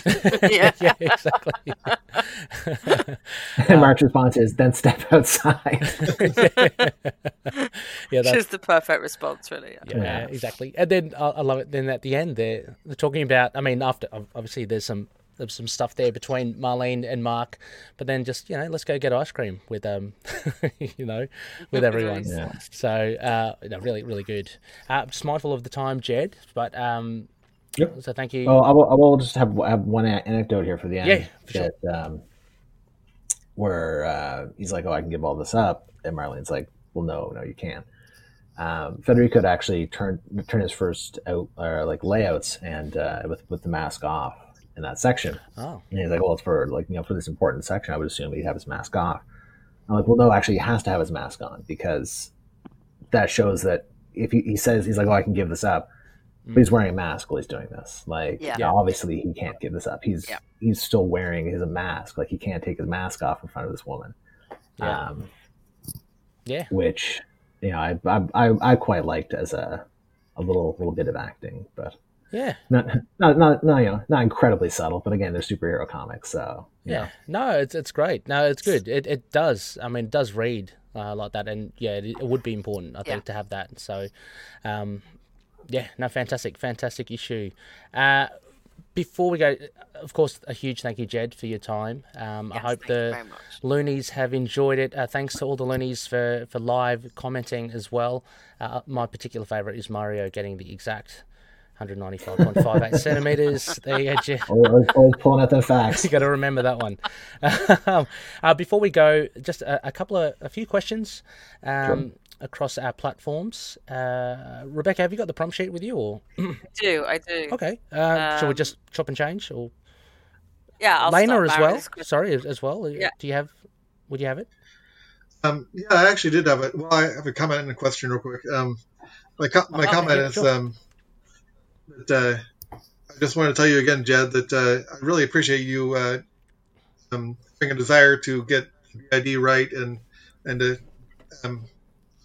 because there's too many writers that don't really care about how they portray mental illness in general, or especially DID, and I really appreciate you trying to get that right and trying to portray it more accurately and more positively. Oh, thank you. And again, thank you for helping with that. Yeah. It's, as I said before, it's something I have no knowledge about. I have no background in it, and wouldn't be able to. And again, I always hesitate to say that I'm portraying something realistically or accurately, but instead, generally trying to be more realistic or more accurate than I would otherwise be acting from a state of pure ignorance. So no, I really appreciate your help in that respect, and I'm glad that it has hopefully worked for you. Yeah, awesome. Rebecca, do you want to kick off, or should I? Yeah, yep. First question is from Mario. I think we can probably guess this one. Mm-hmm. Is your Moon Knight run open-ended, or do you have a specific endpoint in mind? It is. I mean, like I said before, we're basically given certain amounts of runway to cover. I'm not at liberty to speak to how much we have. Mm-hmm. I think that the best we can say is just keep an eye on the solicits. They kind of keep things going on. But as it stands, I believe the book is selling pretty well, and we've got some pretty exciting stuff coming up in the future. As far as just not just the main series, but just there's all kinds of Moon Knight stuff coming down the pipe. I think he's a character. So we should start saving as well. The money away. Well, I mean, I think he's a character is really having a bit of a renaissance. And I mean, again, like it's all down to the TV show, of course, and the hype around that. And the reason there's a new Moon Knight series is because there's a TV show. But I mean, your series has definitely it's helped that renaissance. So, for sure. I mean, and I think it's a very good series. Don't get me wrong. But I think having that added attention from a TV show has been very helpful in getting new people interested in it. And as it stands, I think things are going quite well. I don't see any reason that I need to be worrying about an ending anytime soon, or at least I hope not. I don't get to see the numbers. I just kind of, can gauge by them saying, here's we want more stuff. Do a few more issues. Yeah. Well, I mean, he's been appearing all over the place. He had a Black, White, and Blood series. He was in that Damage Control, Jody Hauser one. Damage Control. I was going to raise it when you were talking about covers that were a little bit deceptive, but I think. I mean, he had lines. He had lines. He's in Murder World Moon Knight, which even I don't know what that's going to look like. Can't wait. Well, I just read the first 2 issues, so I'd have an understanding of what was going on. And I was pleasantly surprised. I'm looking forward to the Moon Knight one. Yeah, it's. I mean, having read Murder World Spider-Man, I don't think it's going to be what people were expecting. No, I think it's going to be really, really unexpected. Yeah, when I sort of opened up Murder World Avengers, I was like, this isn't what I was expecting, but I'm loving it. So I'm really psyched for the Moon Knight issue now. And obviously, there's a lot of speculation we won't get in with you that we talked about last issue about where he could show up next. Yes. But yeah, so we're still plugging away, and like I said, we're keep your eye on the solicits. We've got some exciting stuff coming up. As I mentioned before, we've got our Tigra Viewpoint issue coming up at a certain point. Awesome. We're going to have a focus on Reese as well. Tomorrow we've got a new issue we're starting off. I know, right? I was speaking this in right. We are. That's right. Yeah. Because this actually, I think, was issue 17. I think the solicit said a terrifying new truth about the Fists of Khonshu or something. I didn't actually have time to put in that book or space. Oh. So that actually is in issue 19. Oh, nice. So, okay. So yeah, we're learning some new tomorrow, Khonshu lore tomorrow. as well as some shenanigans. And then we get to then you know, one of my favorite things is Zodiac talking about things and being a dick. So let's see Zodiac and 8-Ball together. I think that would be. I don't, because then I don't feel 8-Ball would get out of it. Yeah, you know, talk about your abusive relationship. Yeah, no, although maybe probably not a good Moon Knight mix. would come and separate them, and that would be the. Yeah. Quick question here from Noel, friend of the show, co-host. How will Howard the Duck cross over with Doctor Strange again? Again, Noel, host of Trapped in the World, Howard the Duck podcast. You know, that's a good question. Howard the Duck, he's a character I really liked when I was a kid because my dad had a bunch of his issues, and it was unlike anything else that you'd read in a comic book. You know, like the Rutabaga Man or like the Winky Man and stuff like that. Like it was so bizarre. And I was a kid, like, because when you're a kid, you expect to be like Donald Duck. It's not like Donald Duck. No. He's just like dancing around and smoking a cigar and like being mad at everybody. Yeah. Which I guess is actually a lot like Donald Duck, but an entirely, you know, in a very kind of very 70s kind of way. So yeah, Howard Duck, he's a character I've always kind of got on my mind a little bit. So I mean, like, who knows? You know, Tiger was a character I always had on my mind a little bit, like to find a spot for, and eventually got to put in Moon Knight. So never say never, Noel. Never say never. Exactly. So I've got a question from Jensen. It's at Comic Jensen. Which characters would you love to see interact with Moon Knight in the future? Probably going to be hard for you to answer. Howard? Yeah, see, I can't really say that because if they're characters I'd love to see interact with in the future, I'd put it in a book. That's right. Yeah. You have that advantage. Yeah.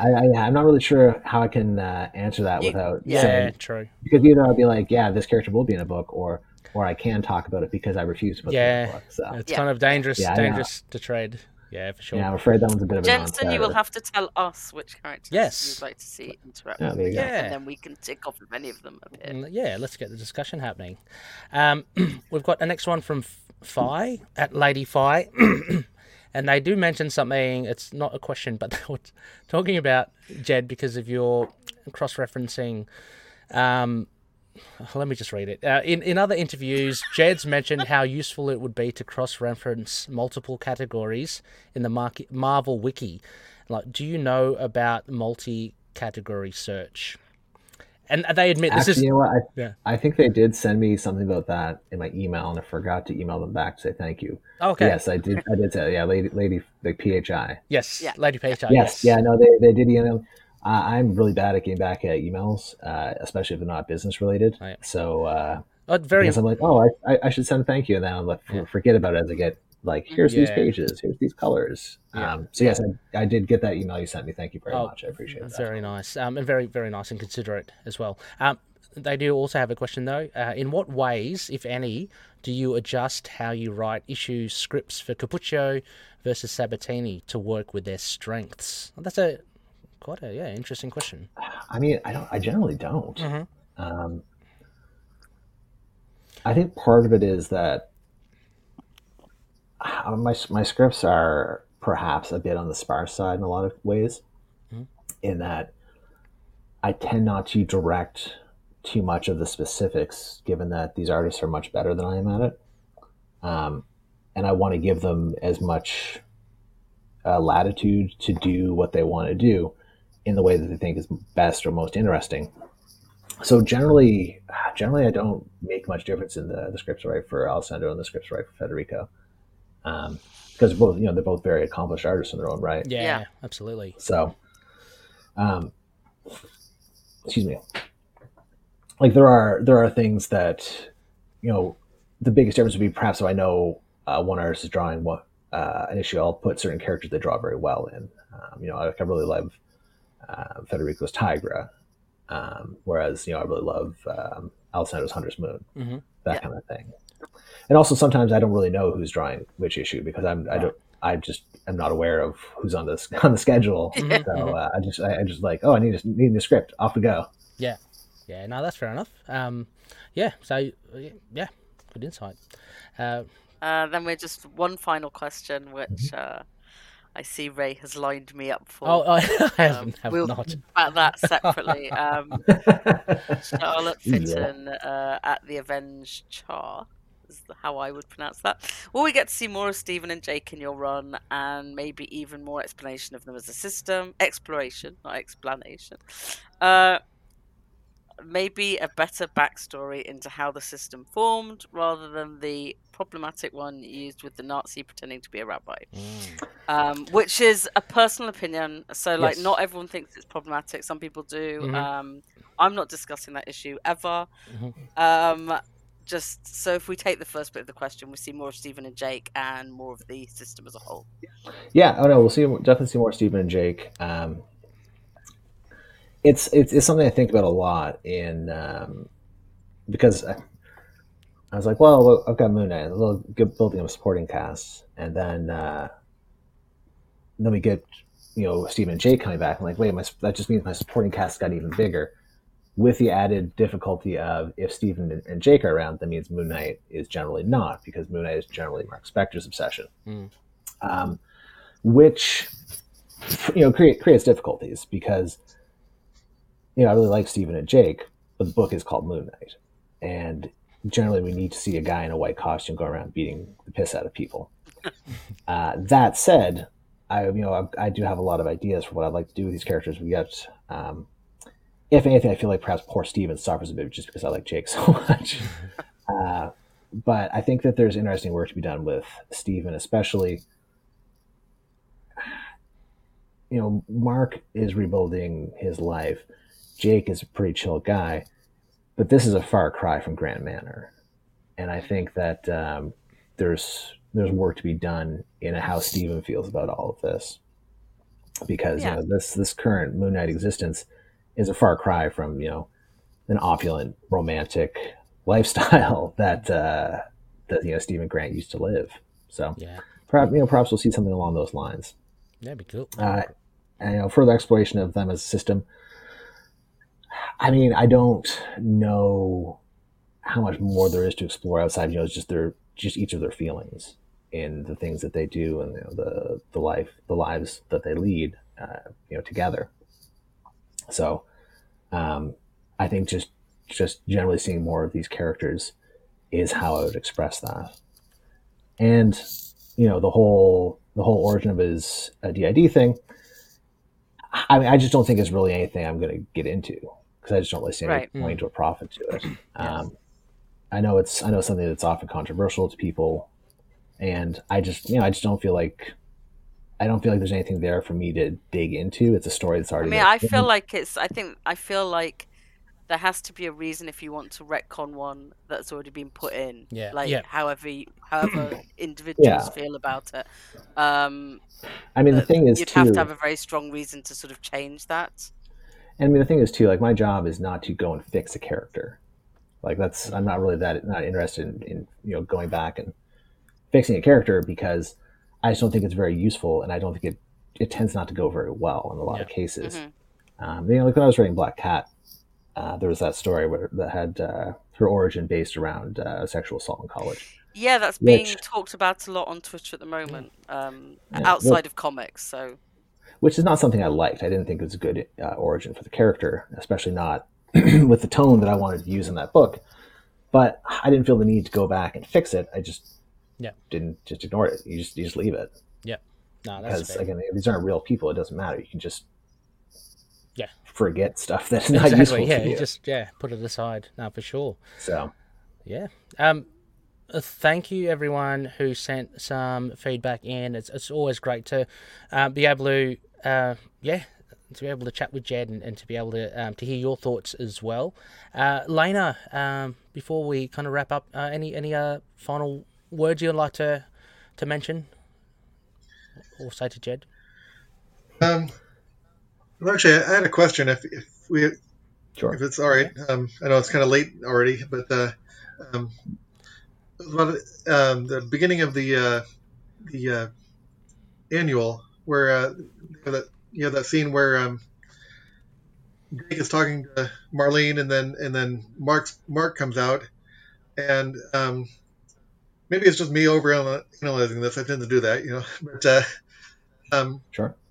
There's like this panel where he's kind of like letting out this grunt, and I was kind of wondering what that grunt was all about.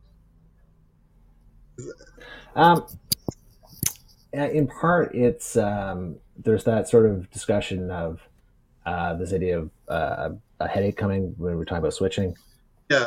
And in part, it's just we're seeing Mark sort of reassert his control.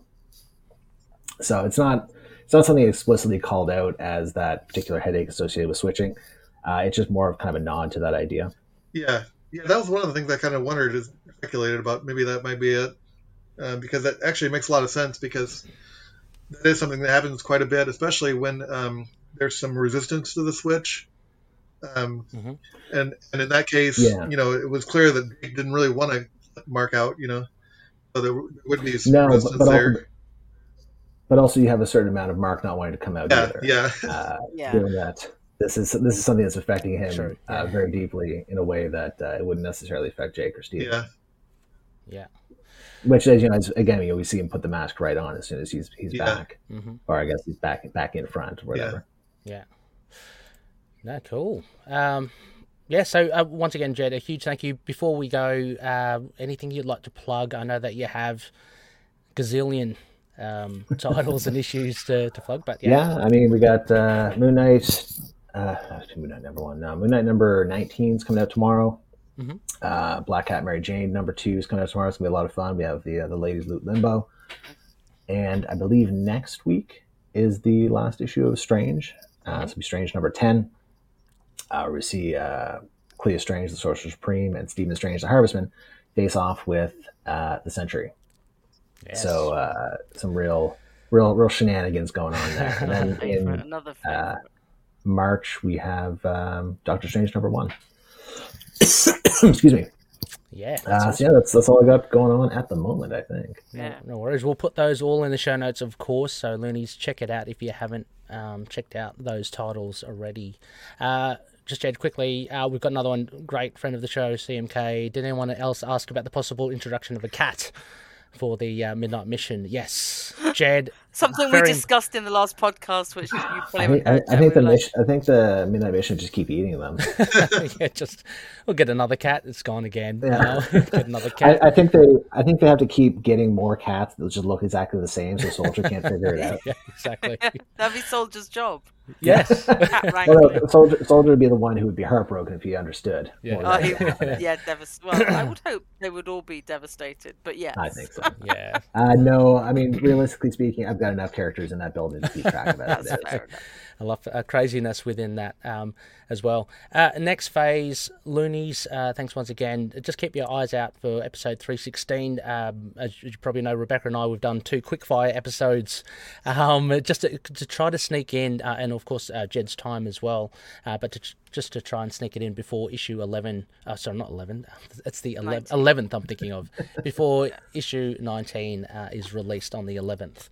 I'd just like to shout out as well a big thank you once again to all the patroonies listed there. Thank you so much, Odin, Daniel, Drew, Frank, Justin, Derek, Wayne, Josh, James, Anthony, Russell, Mario, Jonathan, and Dan. And you can become a Patreon member too on patreon.com/RTKMoonKnight. Pardon me. Also, as well, you can contact us. Just drop us a line. Feedback@itkmoonnight.com. We've got a website as well, and we're still on Facebook, Twitter, and Instagram, and YouTube too. And just touch base, and we do have live streams every now and again, such as these, and they're fun to do, and we get to splash up visuals, which is an added bonus as well. Finally, we are part of the collective, so some great shows there. Rebecca, you've been busy recording other shows too. I have. I've been catching up properly on all of them, and I think I'm going to do another Iron Fist one this Friday as well. Lovely. So lots of Iron Fist. Check out Sons of the Dragon, Mortal Iron Fist podcast from Rebecca's, as well as DCAU, DC Animated Universe podcast too. Thank you, Chris. You are amazing too as well. Chris, awesome dude. Chris as well. It's links in the show note. Chris is the one responsible for the videos, the intro. Thank you for adding the extra. Yes, this run. The cover for this run. Got Jed's in there as well. So yes, once again, Jed, a huge thank you for all your time. I always say, look, it's going to be about an hour, but my God, I'm sorry. It's just doesn't. That's fine. But yeah, I mean, I know you would tell me anytime that you need to just go, just let us know. And yeah. But yeah, we'll get together. Probably another 6 months. Yeah. Yes. Yeah, I'll see you at issue 24. Mm-hmm. And maybe 24. Any more artwork acquisitions that you may gather, Jed, on Yeah. your wall? We'll Be see good. what happens. Yeah. See how it changes. Yeah, I've been going to shows, so I'm playing it pretty clear. Pretty safe these days. And Lena, a huge thank you as well for coming on and for Thank you giving us your insights as well. Yeah, thank you for allowing me to come on. No, absolutely. It's great fun to have you on. As always, everybody, take care and may Khonshu watch over the denizens of the night. Catch you later. Bye.